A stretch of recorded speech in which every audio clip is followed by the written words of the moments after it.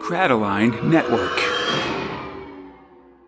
Greetings, Star Troopers! My name's Conrad, alongside my friend Fox, and this is the final installment of the Space Spitter Star-Lord-a-thon, a live stream where two Americans discuss the UK sci-fi comic Star-Lord one issue at a time. We've finished the marathon and had some time to think about the blueprints of the Star-Lord-a-thon, and what better way to celebrate this achievement overall than one of our famous comic book review reward shows. Welcome to the Lordies. So what color discs do we send them? Do we even send them discs? I mean, oh no, we should send them badges with things like good shoot captain. Yeah, I think we'll just call them the Star-Lord-a-thon Memorial Kill Them Kids Awards, you know. Oh, man, you haven't... All right, don't steal my thunder before we get there.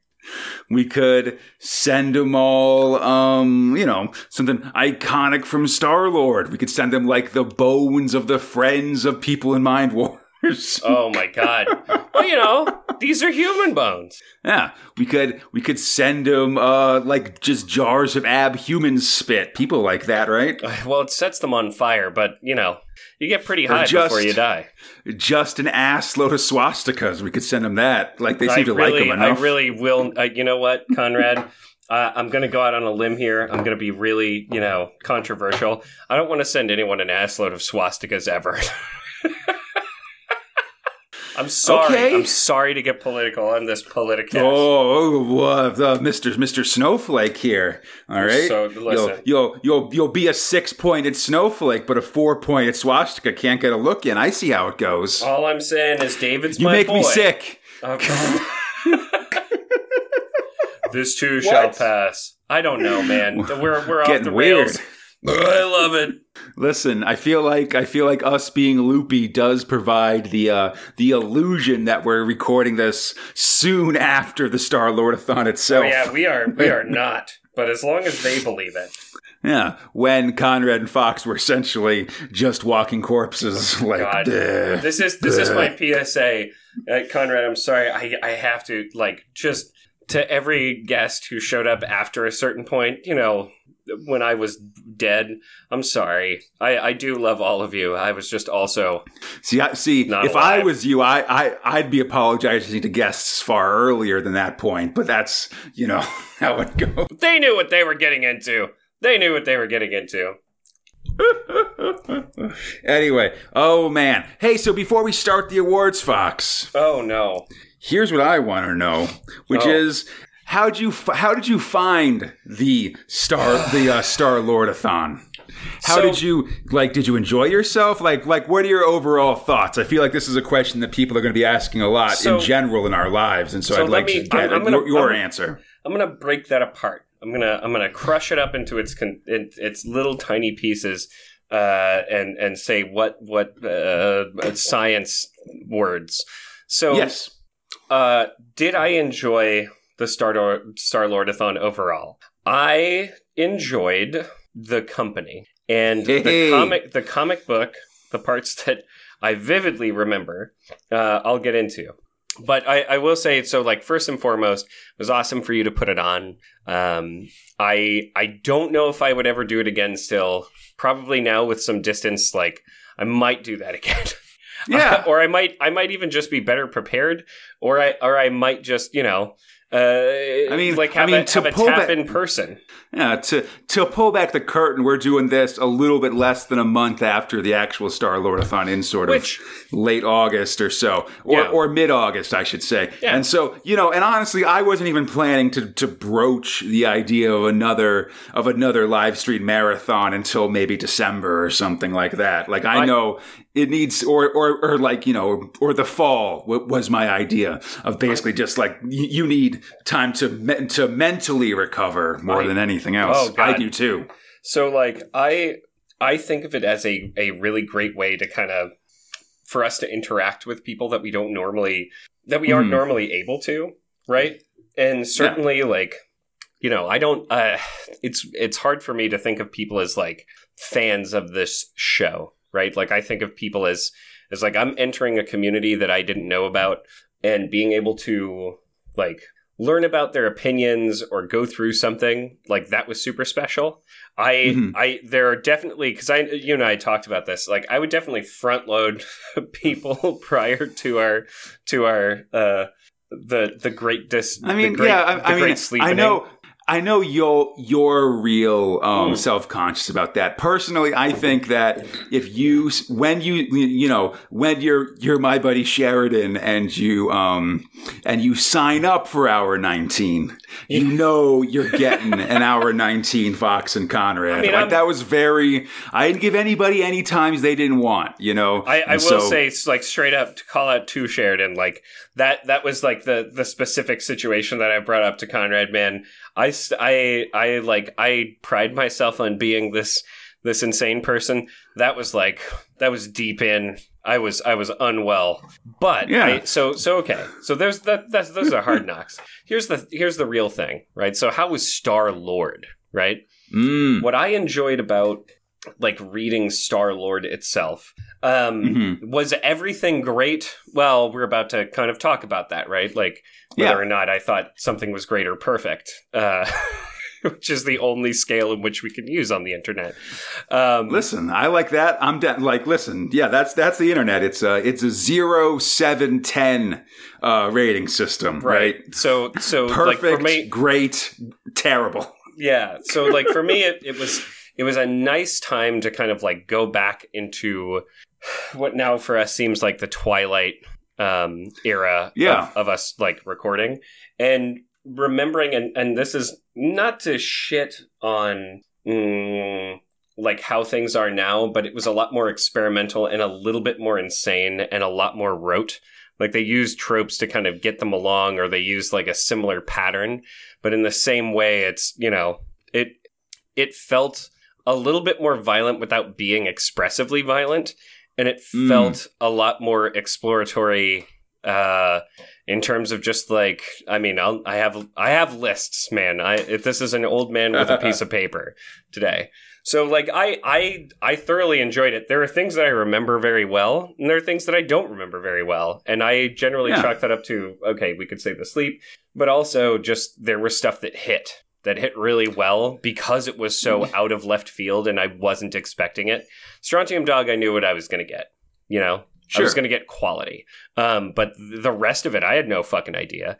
And certainly, you know, that was the exciting part for me. And the very few Future Shock-esque blueprints. There were a couple, but it was It was not overbearing the way that the 70s were overbearing with that sometimes. They just needed like, and now here is this kind of attitude. It was much more packed. Like it was what I consider now a quality anthology. Doesn't do a, you know, now here's this random kind of segue. Because you're either that kind of segue-esque material that you get out of things like Monty Python's Flying Circus, which is all segues, which is all, you know, funny and weird, but anthology, right? Or you're something that wants to actually tell stories over a couple things, which I think, you know, is quality. And this hit that. I can see why it folded in, but I also think that, I mean, especially with the names that we see, you know, those people didn't really go anywhere. They came and they added more value. Oh, no. Yeah. I mean, all these, like, I mean, Star-Lord's very much like a secondary 2000 AD, just especially in terms of creative staff. I mean, like, it's very, like, everybody who does, like, or maybe not all the artists, just because many of them were like sort of, I don't know, coming out of favor, like midway in their careers or something like that. But, you know, I mean, it's a lot of the writers we know, you know, Pat Mills, John Wagner, and then Chris Lauder, who do a lot in 2000 AD as well. Yeah. And then a lot of, you know, artists we know, like Scara, I mean, like, or like, Jesus Redondo as well. Oh my God. You know, I specifically didn't call him out because I love Jesus Redondo because he draws, I mean, he just loves, I believe, to draw sexy women. Oh yeah. I think that's what his calling was. He's definitely he's definitely where he shines the most, I think. And when you had an industry with girls comics in them where that was like a thing that was that was required, I'm sure he was it seems like he definitely shined in that role. Yeah. Nice. Yeah, I mean, for me, like I thought Star-Lord, the two things that were really interesting for me about Star-Lord was, like you said, I don't know, maybe not two. I don't know if I should number, but it was really cool to kind of go back to this older style of storytelling and thrill creation and stuff. Like it's sort of like when we did the redo of episode 1 earlier this year, just of going back to this sort of 70s time and that sort of style of storytelling and stuff. It's very different from our modern styles. It's like they're kind of poking at it. They're figuring it out by themselves, you know? Yeah, I mean, especially like it's a continuation of what I've seen in both action and in early 2000 AD was just this idea of expanding the character-driven character-driven serial storytelling that was apparently a big deal in girls comics at the time, and bringing that into like boys action comics and sci-fi comics and stuff like that. Like, I think that's sort of when we're talking about things being experimental or different, that's really what we're talking about. And then also I thought it was really cool. Like, I really liked, I like the idea of both the story thrills and these sort of episodic thrills. Like, you know, all the episodic thrills came to 2000 AD, like your Robusters and your, Robusters, Strontium Dog, even Timequake really briefly.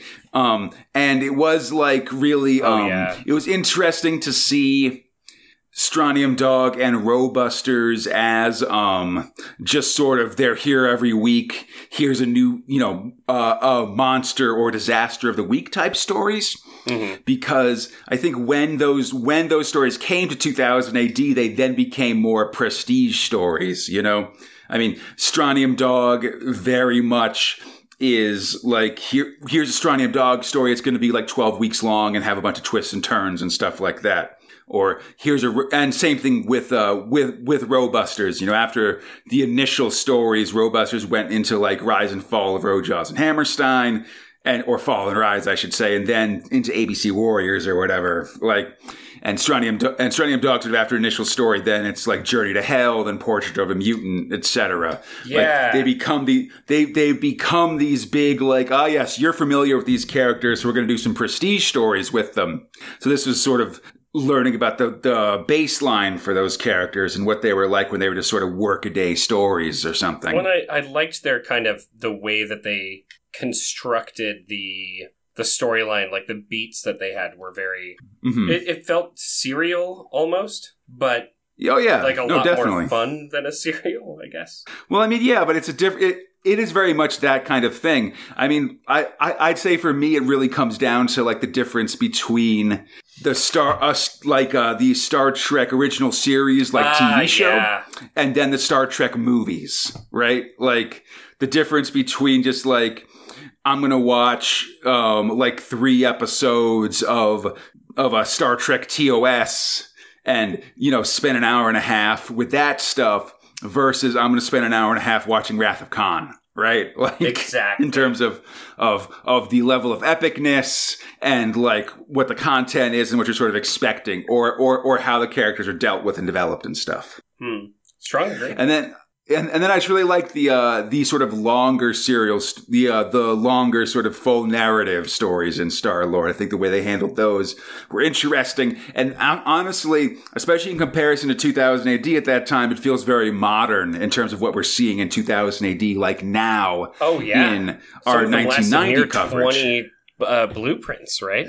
Yeah, exactly. Yeah, that Mind Wars is 21 issues long and sort of tells a consistent story of smaller stories within, or same thing with like Holocaust or Planet of the Damned, I guess, to varying levels of quality. All right, buddy, let's get to these awards.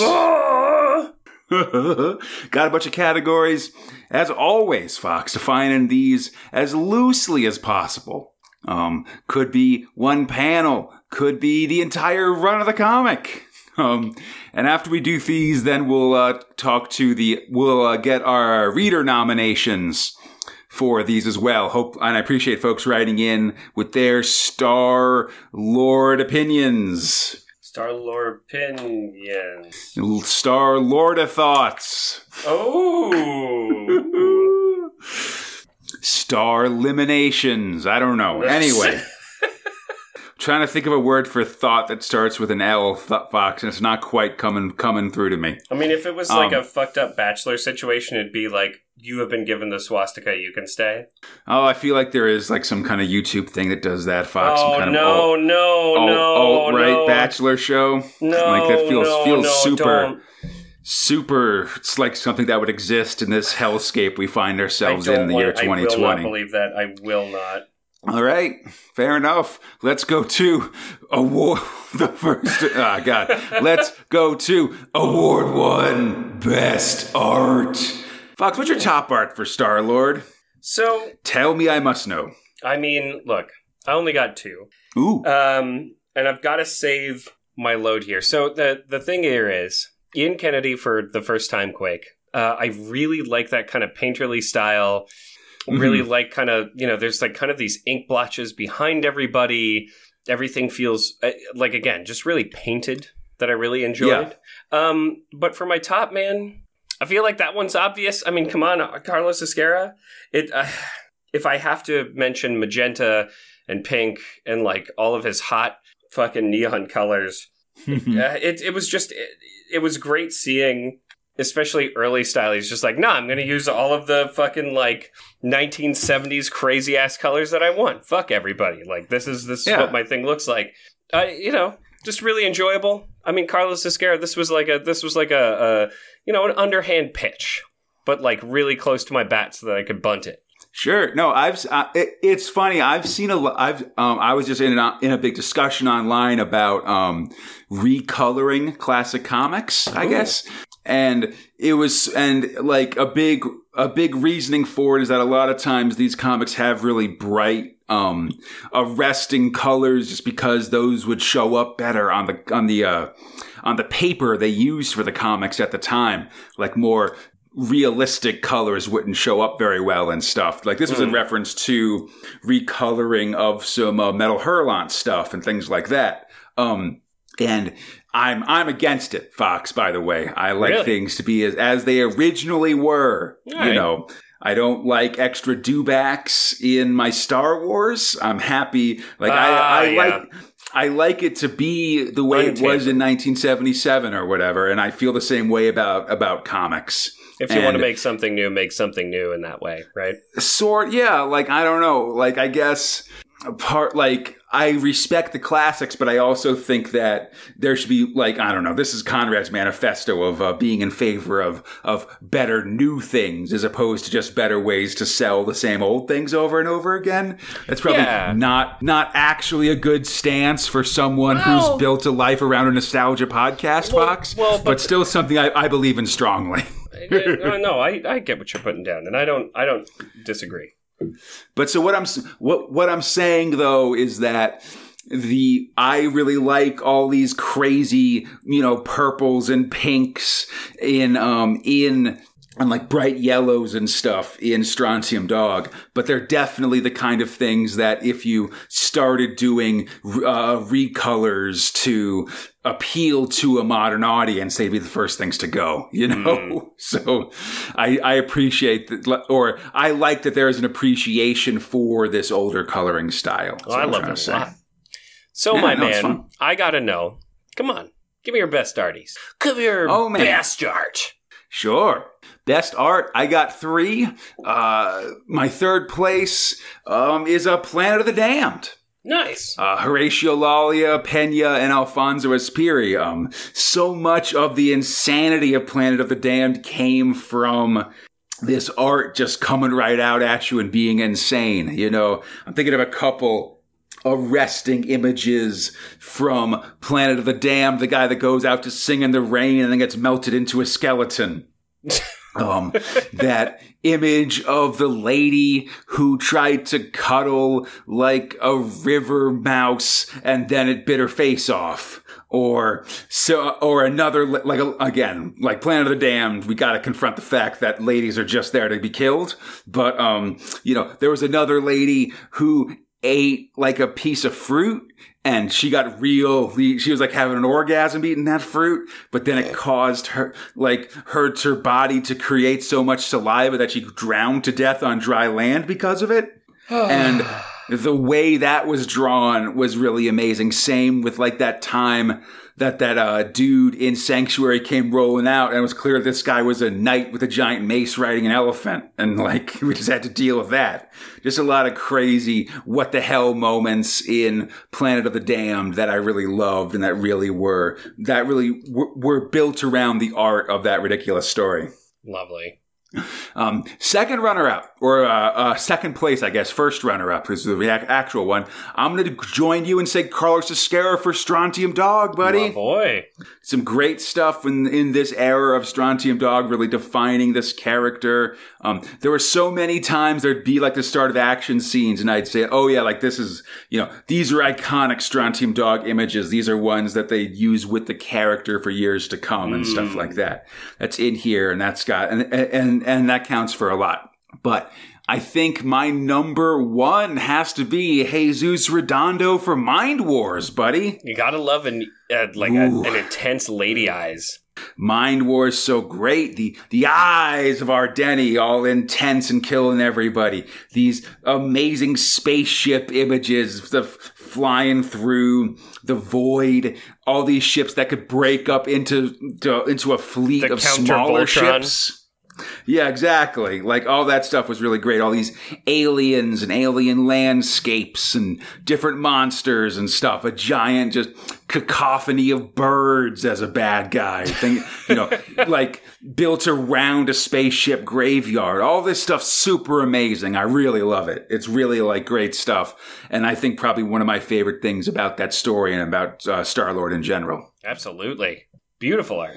Yeah, definitely. So, but let's counterpoint that. Let's go to Award 2, Best Writing. What's your favorite writing, your favorite stories or characters or thingamajigs that happened in Star-Lord, buddy? So listen, I have to break this up into two parts. So I'm only going to do one list this time. And then once we get to best overall, I'm going to do my other list. All right? Okay. So that means that it's going to be short for my third and short for my first. But we're going to talk about this a little bit. So my third place here is Strontium Dog.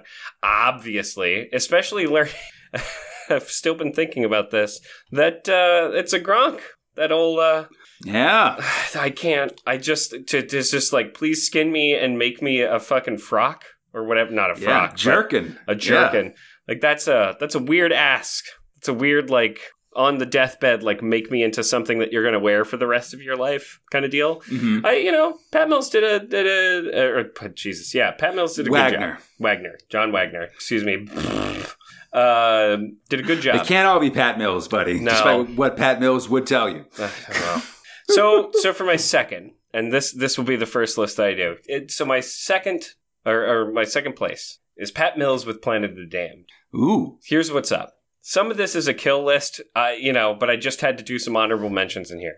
Acid Spit, Acid Rain, Pikachu Chomp, Giant Pterodactyl Murder, more Acid Spit, but then it sets you on fire, a no-wings airplane with gun-toting insane people, alcohol that kills aliens, guns, crotch kicks, giant howitzer mounted on a submarine full of Nazis, sword decapitation, more guns, probably cannibals, being saved by Nazis, sort of, living ladders, fruit that makes you vomit a saliva waterfall until you drown, a knight with a flail on elephant horseback that is a weird old man that went plant crazy, but only for a second. Plant crazy, yeah. A nude rider shower, vagina tentacle plant, crotch files full of plant insanity, plants that lift up the weird old man and assimilates him due to plant insanity, waterfall that flows into an acid lake, cannibal water slide into acid, cannibal / Nazi team up, Hackman the Abhuman, a big dish that shoots at a vortex, and then, of course, a bunch of vehicles that probably fly out of the sky and kill a bunch of beachgoers. That makes a best story, Conrad. All of those things. I have one correction, Fox, and it's that Lou Kerr was the Abhuman, not Hackman. Hackman's that writer right. guy. No, you're right. You're right. Hackman did the nude shower. Yeah, and I feel like we didn't talk about it enough, but the fact that there's a science fiction writer whose name is Hackman is a pretty solid pun of just jokes and stuff like that. Yes. But it's a multi-layered joke because it might also be a reference to Gene Hackman, who from like the Poseidon Adventure and stuff in that era, and just like dealing with disasters of various kinds in films. And also how he's just a secondary character 90% of the time. Yeah, well, he's a busy guy. He can't be there for the whole movie. I mean, he was showering because of plant water. And then my best story, and we will get to this, I promise. Okay. Is Alan Hebden's Mind War. Yeah. It is the best story. I have a list, but we're going to get there in best overall, which is, somewhat damning. So, Conrad.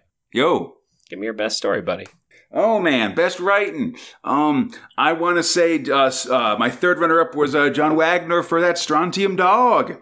Really great Strontium Dog stories in the course of these episodic tales.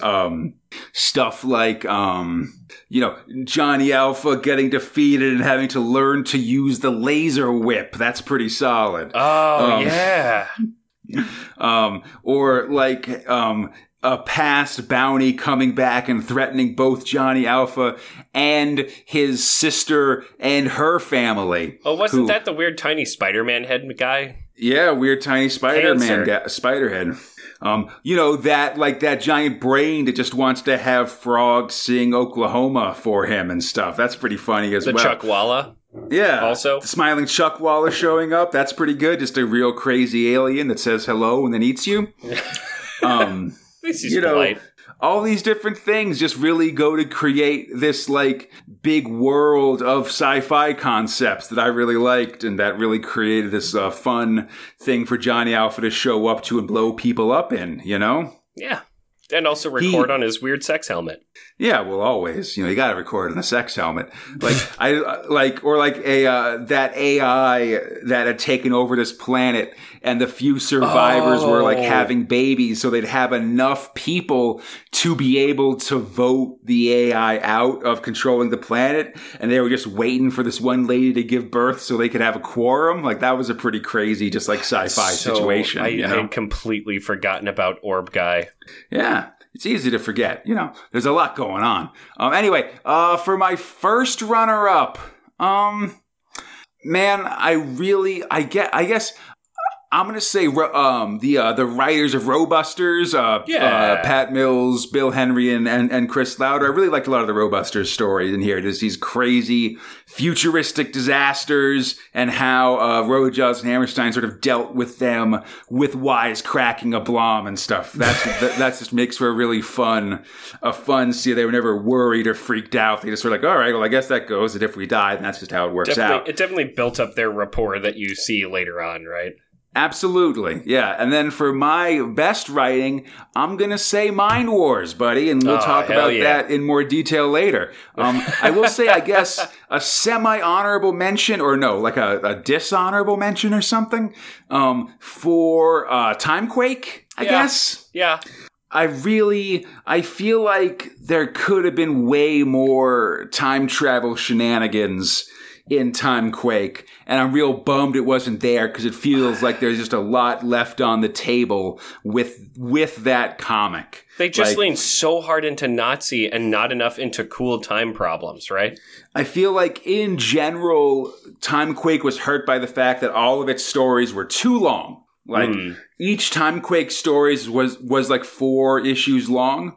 And I wish they'd been a little bit snappier and maybe tried to do, if in the 12 issues it was there, if they'd done like 6 stories and maybe just like I wish there was more things like there was actually in the Star-Lord special, which had some good time travel shenanigans of like going back on things we've seen and then intervening with them, and then also taking advantage of the fact that we're time travelers to do weird shit. You know, just like the having Susie Cho be Lennon for 7 years or shit that. That was hilarious.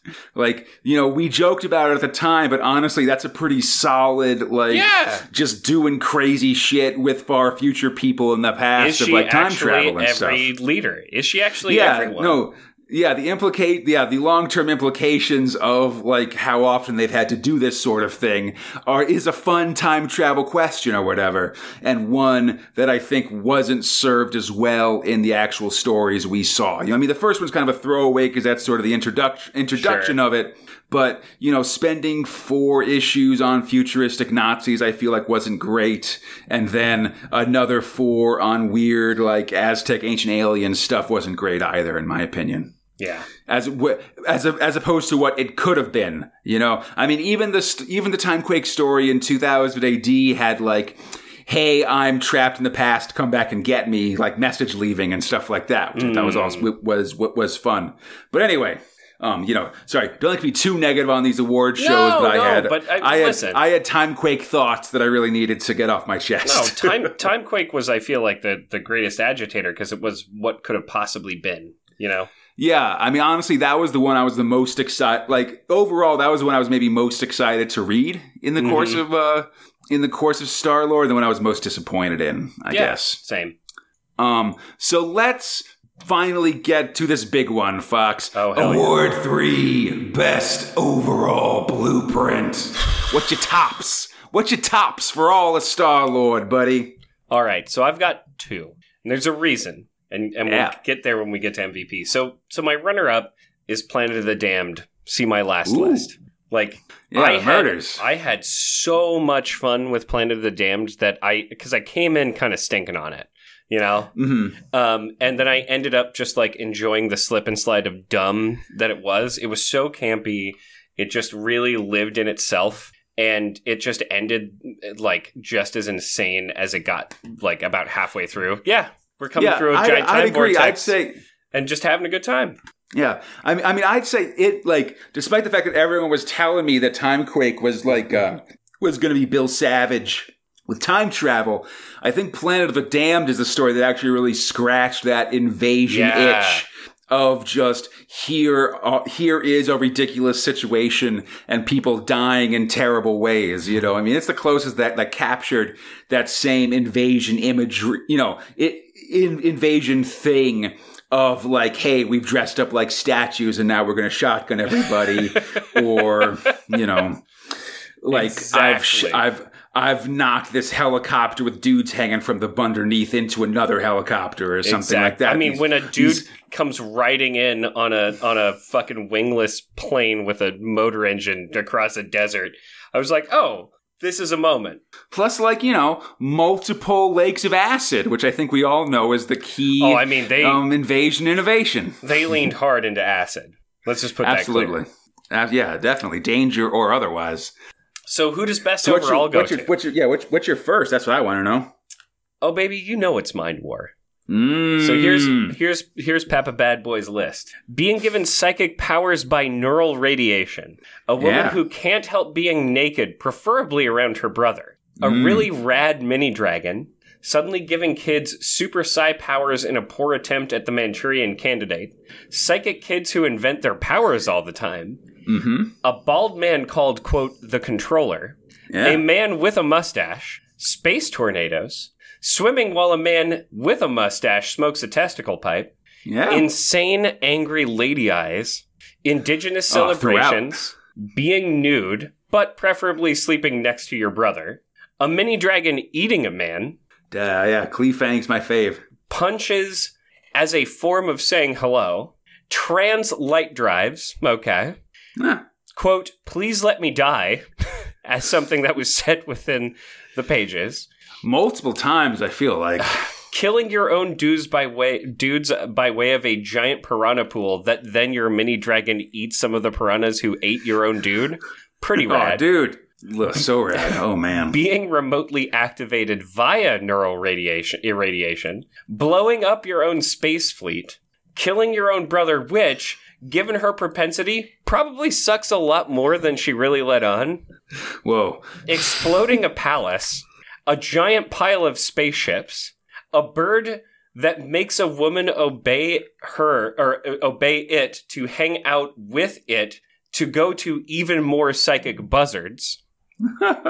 Lion Boys, a disco party with a guy you just met and then dies in a bed, writhing in a space cake glass, bulbous spaceships, mind warping a spaceship into a palace, and then destroying that palace with the mind warp spaceship. That's the second time that palace has been destroyed. It's pretty rad. A lady with a wand who becomes your kind of buddy because you lost your memory. A doppelbrother. Yeah. Almost blowing up a ship with water. Almost blowing up a ship with water and mind-fucking a bunch of lion elders. A green sun that kind of is scared of you, but also thinks that you're a disgusting abomination. That's S-U-N, for the record. Yep. Also, a green sun that believes you're an abomination and wants to kill you. Neutralizing all weapons on a planet, I guess. And all of that, in summation, ultimately leads me to one conclusion, Conrad. We have got to kill these kids. Gotta kill these kids, man. We have to kill these kids. It's the best story. We need to kill these kids. They're not good. I want to say for the record, like, the best thing about the live stream and the chat that was going on during the live stream is that through the course of it, the big catchphrases that developed from the Star-Lord-a-thon were, one, we gotta kill these kids, and two, Star-Lord is a war criminal. He is a war criminal, though. Like, actually, he's a war criminal. What? Oh, come on. You try to recruit all the children of England into your paramilitary organization, and you're a war criminal all of a sudden? Just trying to sell some Ovaltine, buddy. Just trying to sell some Ovaltine. Awesome. So, Conrad, give me your best overalls. Come on, come at me. Oh, man. Okay, overall, like third place overall, them Robusters, my friend. Okay. Liked these bots saving people and just being real chill about it. You know, appreciate this chill people saving. Second place, first runner up. That Strontium dog, man. These are the stories, both of these ones were stories that launched massive, classic stories in 2000 AD, and they gotta be in a high spot because of that. Number one, though, best overall blueprint. That Mind Wars, man. Hell yeah.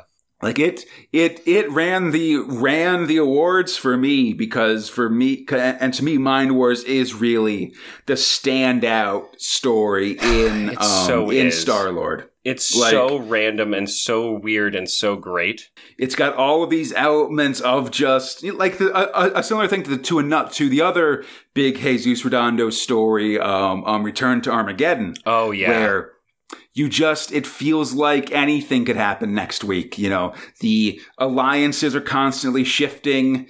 There's all these different characters that get introduced and you care about, but often die pretty soon after. Like. The art is Ardeni's super beautiful, and the art just keeps, and there's all this great sci-fi art in there as well. It's great. I mean, like with Meltdown Man, this other big Alan Hebden story that I've enjoyed. It really, like, this really does feel like what I'd hoped it would be, which was a combination of Meltdown Man and Return to Armageddon. It really feels that way. Like the writer from one and the artist from another to combine to make a really great combined story that really plays to both creators' strengths. And I think Mind Wars really accomplishes that. And man, it's just a really fun breakneck tale that is a fantastic issue opener, you know? Absolutely. Like it just draws you right in, and you're on, and then left on a cliffhanger, and you can't wait for next week. It's a fantastic story. She wanted to be nude all the time. I mean, it had something for everybody. You know, it had cool spaceships, taut pacing, and periodically Ardeni didn't wear a lot of clothes. Like, I don't know what else you could ask for, you know? I don't know what anyone could ask for more than what is wrong with this person. And also, I can't stop watching this great comic. Absolutely. Awesome. All right. So, last category, Fox. Ooh. MVP. Who's your most valuable player or person or whatever for Star-Lord, man? The whole thing. So this one only has one, and it only needs one. And this, I'm using MVP in the purest sense, which is everyone who made Strontium Dog. Ooh. Now, the reason for this is that, so Strontium Dog did almost all of the heavy lifting, I feel like, as sort of this through line, right? And, I didn't give him a bunch of top spots, but MVP felt the most correct in my mind. It was really enjoyable seeing sort of the early days of their relationship, like the initial early days, you know what I mean? Yeah. And the type of beats that they always went for, how there would be a threat introduced, and then they'd be going after it, some tension, and then they would use a cool device to do a thing, and everything would be all right at the end. But there would be some intense emotion going through the whole thing. And it was serious, and it felt gritty but also feeling kind of loose. The art, of course, was stellar. But more than that, the characters, who we both grown to love, it was really enticing to see their initial origin.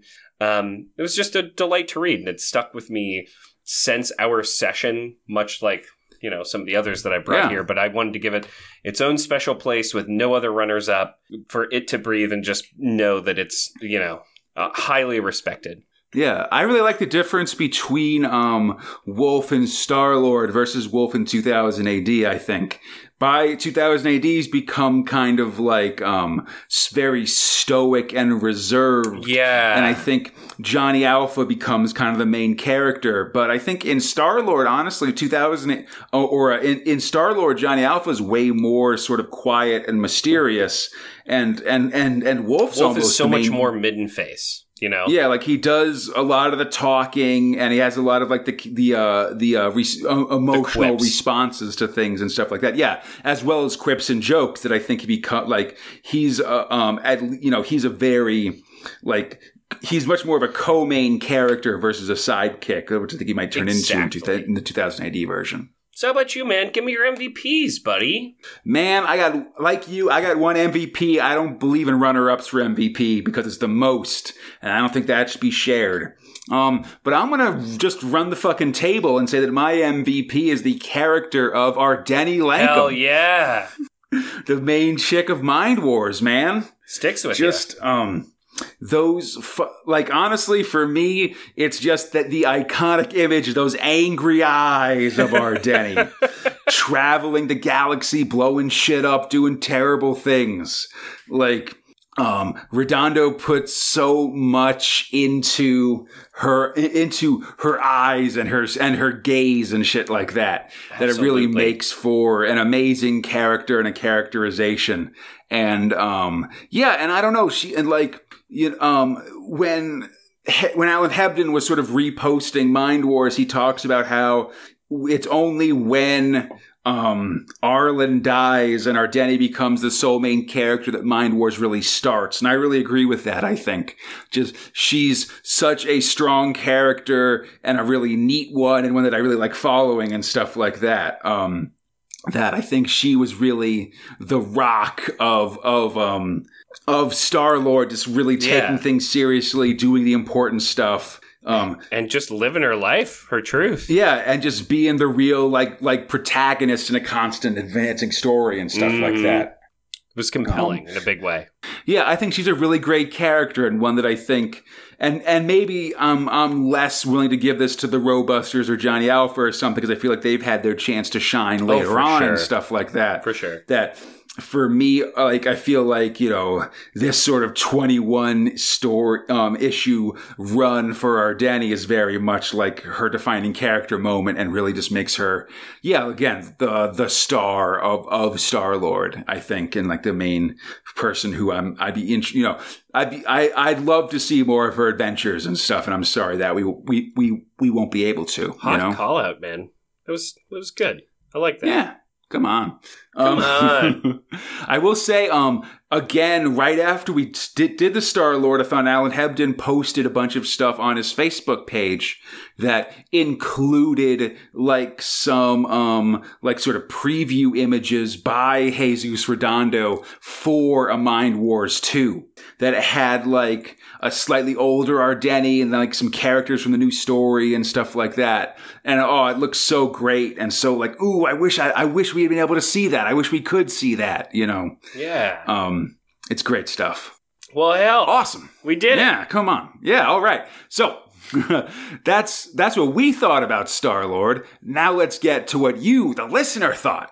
I hope you enjoyed the Star-Lord-a-thon at the time and have been enjoying the release of the live stream to the podcast feed and our YouTube channel. Hope you've been checking both of those out. You just want to see me get more and more tired and change shirts every 4 hours or so. But yeah, let's hear from you. Take it away, everybody.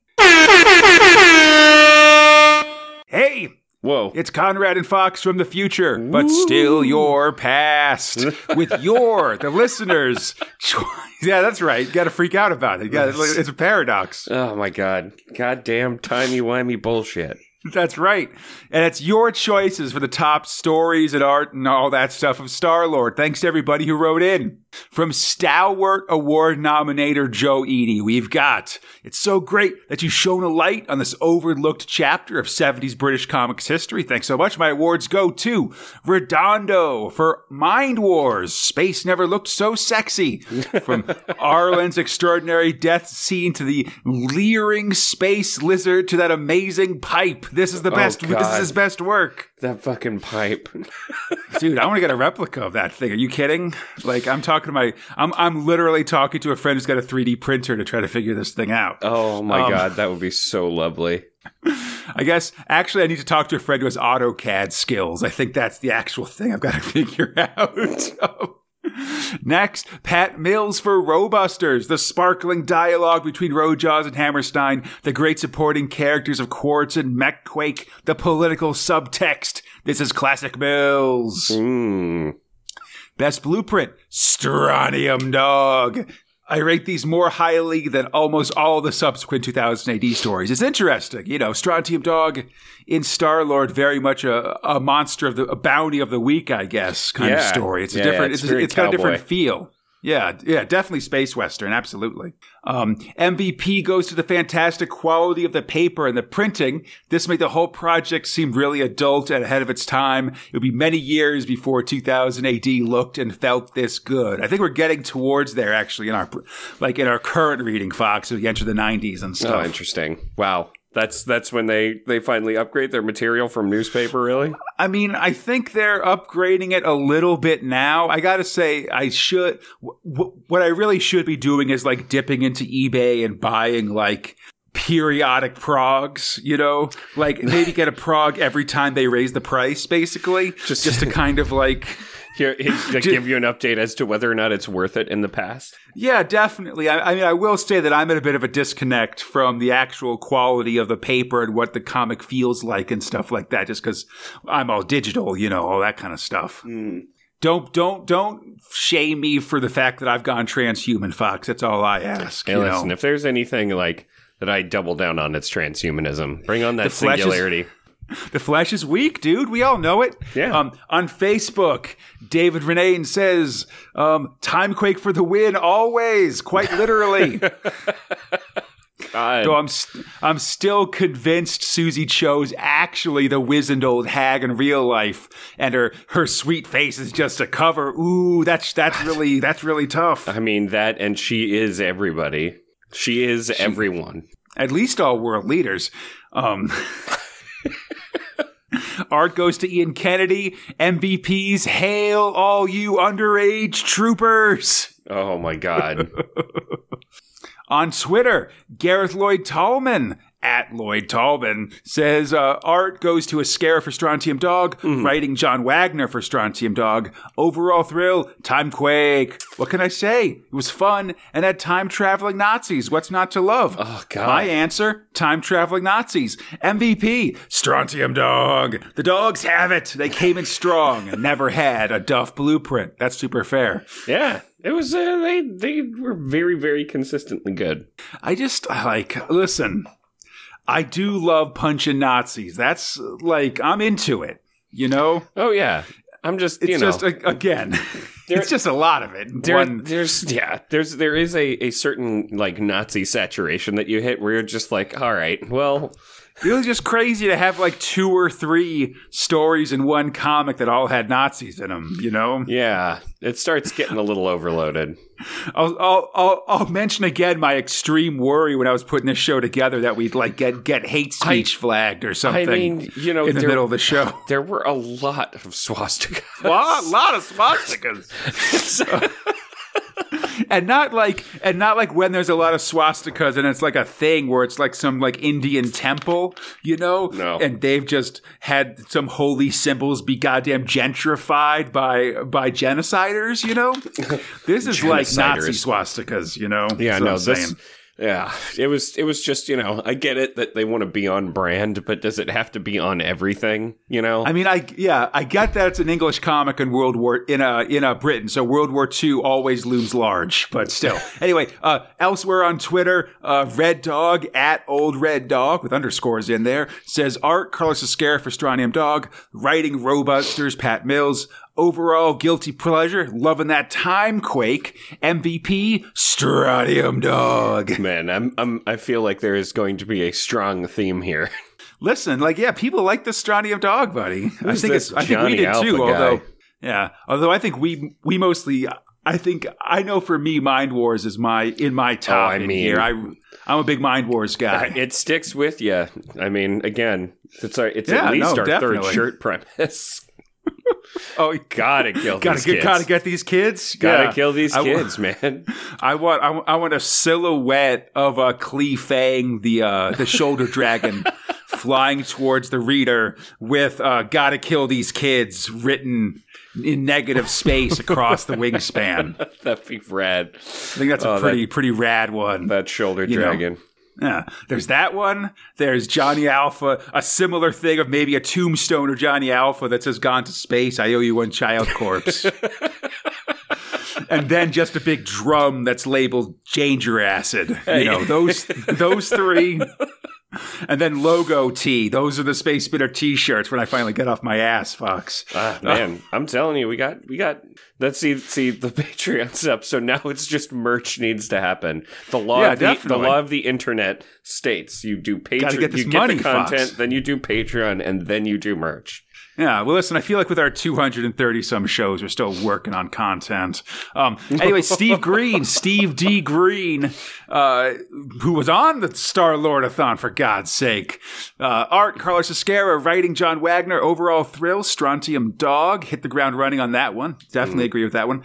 MVP, Jesus Redondo and Alan Hebden for the amount of work put in. Yeah, that's the Mind Wars team, and they're good workers. And also Kev O'Neill for the design work on the badges. Definitely. I love these Star-Lord badges. Like those 6 little stickers are really they're really the pride of my collection and my comic book collection. And it was really funny that last episode where I just wore all of them like a crazy, like one of those like North Korean generals where they have badges that go down the side of their coat and onto their pants and stuff like that. That's felt pretty solid. From the 2080 forum, where we hold our own little outpost in the 2008 in the Space Spinner thread. Whizbang says, "The Lordies! Big art! I liked Ian Kennedy's work on Robusters best. It's reminiscent of the work he would go on to do a New Eagles Dan Dare, for sure. These planes. Best writing, John Wagner for Strontium Dog. Best blueprint, Strontium Dog. MVP, Kelvin Gosno. Good choice. The editor of Star-Lord. It was his idea. Even though his original plan was sabotaged by management decisions, he still was able to get a decent product that benefited 2000 AD when they merged. Definitely. And listen, like, good idea sabotage by management feels like the constant story of 2000 AD. It wouldn't be a British comic, I feel like. I feel like, honestly, like, reading, especially the 80s section of Thrill Power Overload, you really get, when they talk to like the managers, they really they have a real like Old Man Withers Scooby-Doo gang kind of feeling to 2000 AD. We're like, yeah, listen, they were selling 2,000 copies a month. I was going to cancel them because they got uppity about it. Like, geez, buddy. Why do you hate money? I don't understand it. Money is not what we want. It's it's rigid conformity. Yeah, having the grip was more important than like the possible money they could get in. Like, you know, I mean, that's really the story of the Judge Dredd magazine. Like, everybody spent years trying to get a Judge Dredd spinoff, and as soon as they got a new like publishing editor, and he was like, "Yeah, why? Well, let's do this. What? Trying to make money. We're doing a winter special, for God's sake. We're scamming these kids." Anyway, gotta scam these kids. Enough asides here in the future, folks. I'm all over the place. From the forums, the Monarch, who was also on the dang special, said, or everybody's on this thing, yeah, said best art, a tie-up between Ian Kennedy and John Cooper on Timequake. Great wee strip that sadly got nudged out by its bigger, meaner brothers, so I give the art team the nod. Timequake art team. Best writing, John Wagner on Strontium Dog. Maybe early days for Alpha and Co., but you can see the seed that will become a legendary run for sure. Oh, yeah. I think we're definitely seeing pieces here. Honestly, I think we talked about how it's interesting how I feel like Wolf is often the big expressive character in Star-Lord, but then sort of becomes kind of the strong silent type beyond shoving socks in people's faces in in 2000 AD. Best blueprint, Strontium Dog, but I will admit it was hard choosing between this and Robusters, and you can understand why they were chosen to go to the Prague once the merge happened. And then MVP is Kelvin Gosnell going along with Whiz Bang, editing being good work here. Finally, Layas, another Star-Lordathon guest, best art. Carlos or Jesus. Jesus or Carlos, don't make me choose. But in the end, Carlos was bigger than Jesus. But just looking at Star-Lord in isolation, Carlos, those color spreads are peak Strontium Dog and thus peak Thrill Power. If Redondo had been given some color, it would have gone the other way, though. And man, interesting. A color Star, like just a page of color Mind Wars would be dope. Yeah. Oh, yeah. Best writing, John Wagner on Strontium Dog. There are one or two missteps in early Strontium Dog, like the genocide of the jocks, making Alpha to be a right old sap, and some just general Gronk cruelty. But otherwise, it's incredible how well formed the strip is from page 1. And best blueprint, what else could it be but Strontium Dog? I have doubts I'd still be hanging around the comic if it wasn't for Strontium Dog. Yeah, no doubt. And MVP is Alan Hebden. For good or ill, the burden to fill pages seems to have fallen on Hebden, and I can forgive a Holocaust when he delivers a Mind Wars. Ooh. Baby steps toward a slightly older audience, perhaps. But it feels like he has run with Gosnell's original vision of a comic more than most. And I think that's super fair, honestly. Like, you know, Mind Wars is great, and like, it's crazy that you have, like, that we talk about, I feel like I've often talked about Wagner and Grant sort of running 2000 AD for many years, where they'd sort of have the majority of the thrills in the comic and stuff like that. And I mean, a similar thing with Hebden in Star-Lord. I mean, you know, he's doing half the thrills, and one of those thrills is a double-sized thrill in Apocalypse, in Holocaust, which was an 8-pager every issue and stuff. Yeah. So I guess definitely, you know, maybe not always the best content, but definitely fun content. Yeah, I agree with that. Fox, I want you to open up this comic that I sent you earlier this week because I really regret that I didn't show it to you at the time. Fox, this came from Prague 2061, and I know several people specifically asked me to show you this, and they would be quite angry with me if we got out of here without us talking about it. Okay. So this was the end of the year Prague for 2018. And in those ones, they have that's a 100-page Prague. So often they have one-offs and stuff like that. And so for the 40th anniversary of Star-Lord in 2018, they did this documentary called Keep Watching the Stars. It's by script by Keith Neiman, art by Henry Flint, letters by Simon Boland. And listen, basically what this is a documentary with Tharg hosting. Oh my God. Talking about the terrible monster that is Star-Lord. Oh my God! First, there is a literal skateboard strike force attack soldier. Yeah. So we go. So ominously, it starts with Tharg saying, "For 100 generations, peace and serenity had been the norm in the Interstellar Federation, but all that was to change with the devastating conflict we've come to know as the Star-Lord infraction." Wow. And so basically, I don't want to get too far into it. We've got all this stuff, basically that this Star-Lord attacked the Instelfed, and we found that his entire army was a bunch of English kids fighting around. Yeah, good picture of this skateboard strike forcer. Andrew Hatch, age 12, from Benfleet, Essex. Watch the stars! Death to the alien scum! Burn, alien scum, burn. Oh my God. We see alien news reports sort of talk about they've got the badges and the first issue of Star-Lord and this news report thing. Then there's interviews with modern day folks talking about their sons and brothers reading Star-Lord as kids and then disappearing to space, basically. Oh my God. Oh, he loved Saturdays, did old Johnny. Used to run down to shops early to get his comics, especially that Space War one. One Sunday, same as usual, off he ran, only he never came back. And then we see Johnny Brown from Rotherham, Yorkshire, just flaming a bunch of aliens, Dude, this thing is awesome. Holy shit. They check in with Tharg and Big E, who was the superhero mascot from Tornado, the other 2000 AD spinoff. And he's just an accountant now or something. Yeah, he's just hand up to the camera, get out of my face.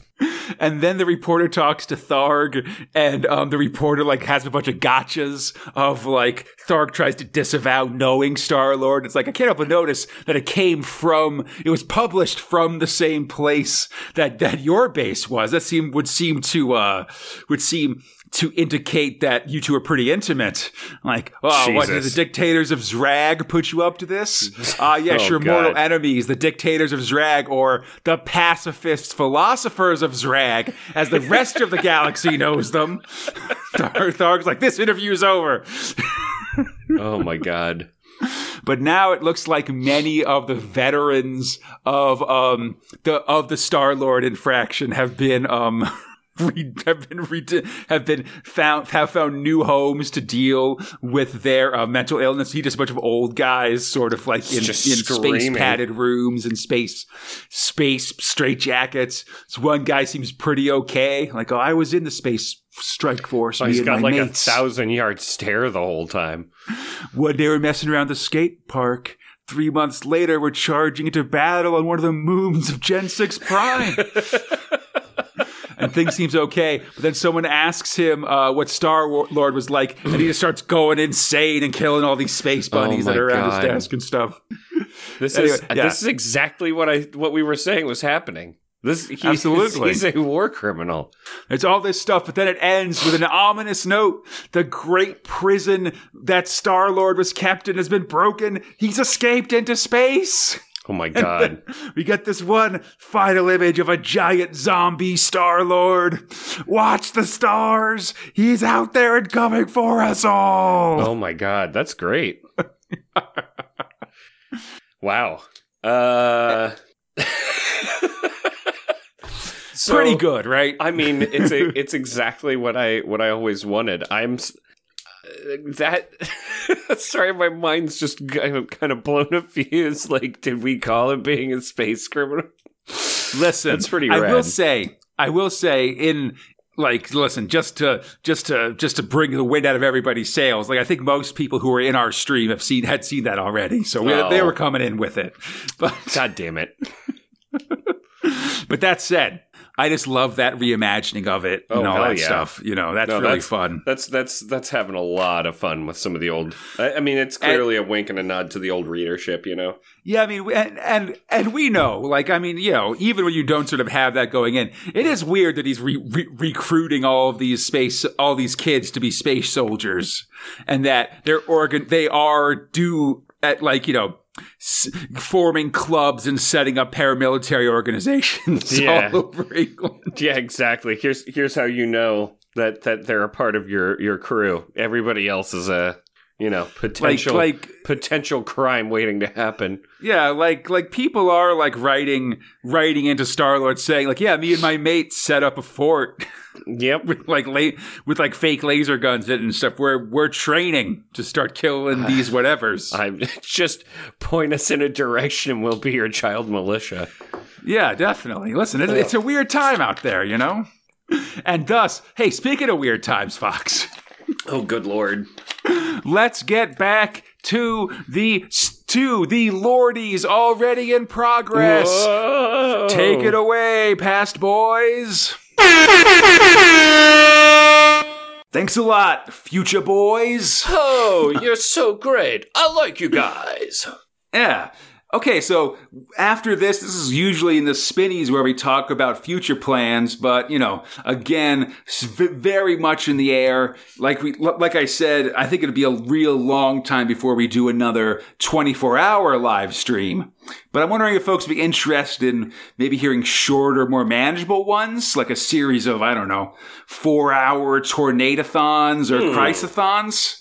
I really like the live stream as a content delivery method, I guess. I feel like that was a really cool way to blam out a bunch of stuff that I'd really love for us to talk about, but without having to schedule it as part of our regular prog, recording timeline and stuff like that. That's always tight. Anyway, I don't know. I'm interested to hear what folks thought, and would love to hear what you thought about the Star-Lord-a-thon in general. As always, you can do that, or you can find Space Spinner 2000 on iTunes, Stitcher, the Google Play Store, Spotify, or a podcast site, spacespinner2000.com. Feel free to contact us at spacespinner2000@gmail.com, in the 2080 forums, or on our Facebook, Instagram, or Twitter pages. On Twitter, we're at SpaceSpinner2K. For everything else, just look up Space Spinner 2000. We should be there. This show is brought to you by Steve Green and your friends at the 2080 forums. If you'd like to join them and help to support the show, we truly appreciate it. Check out our Patreon at patreon.com/Crataline. That's our podcast network. There, you can support the show and receive a ton of excellent rewards, including advanced episodes, coverage of modern 2000 AD in the Meg, and even monthly Q&As with these two guys, Conrad and Fox. Why not? Yeah. And until next time, when we look at more classic thrill power, I'm Conrad, they're Fox, and we have been the Space Spinner Star-Lord-a-thon. Keep watching the skies.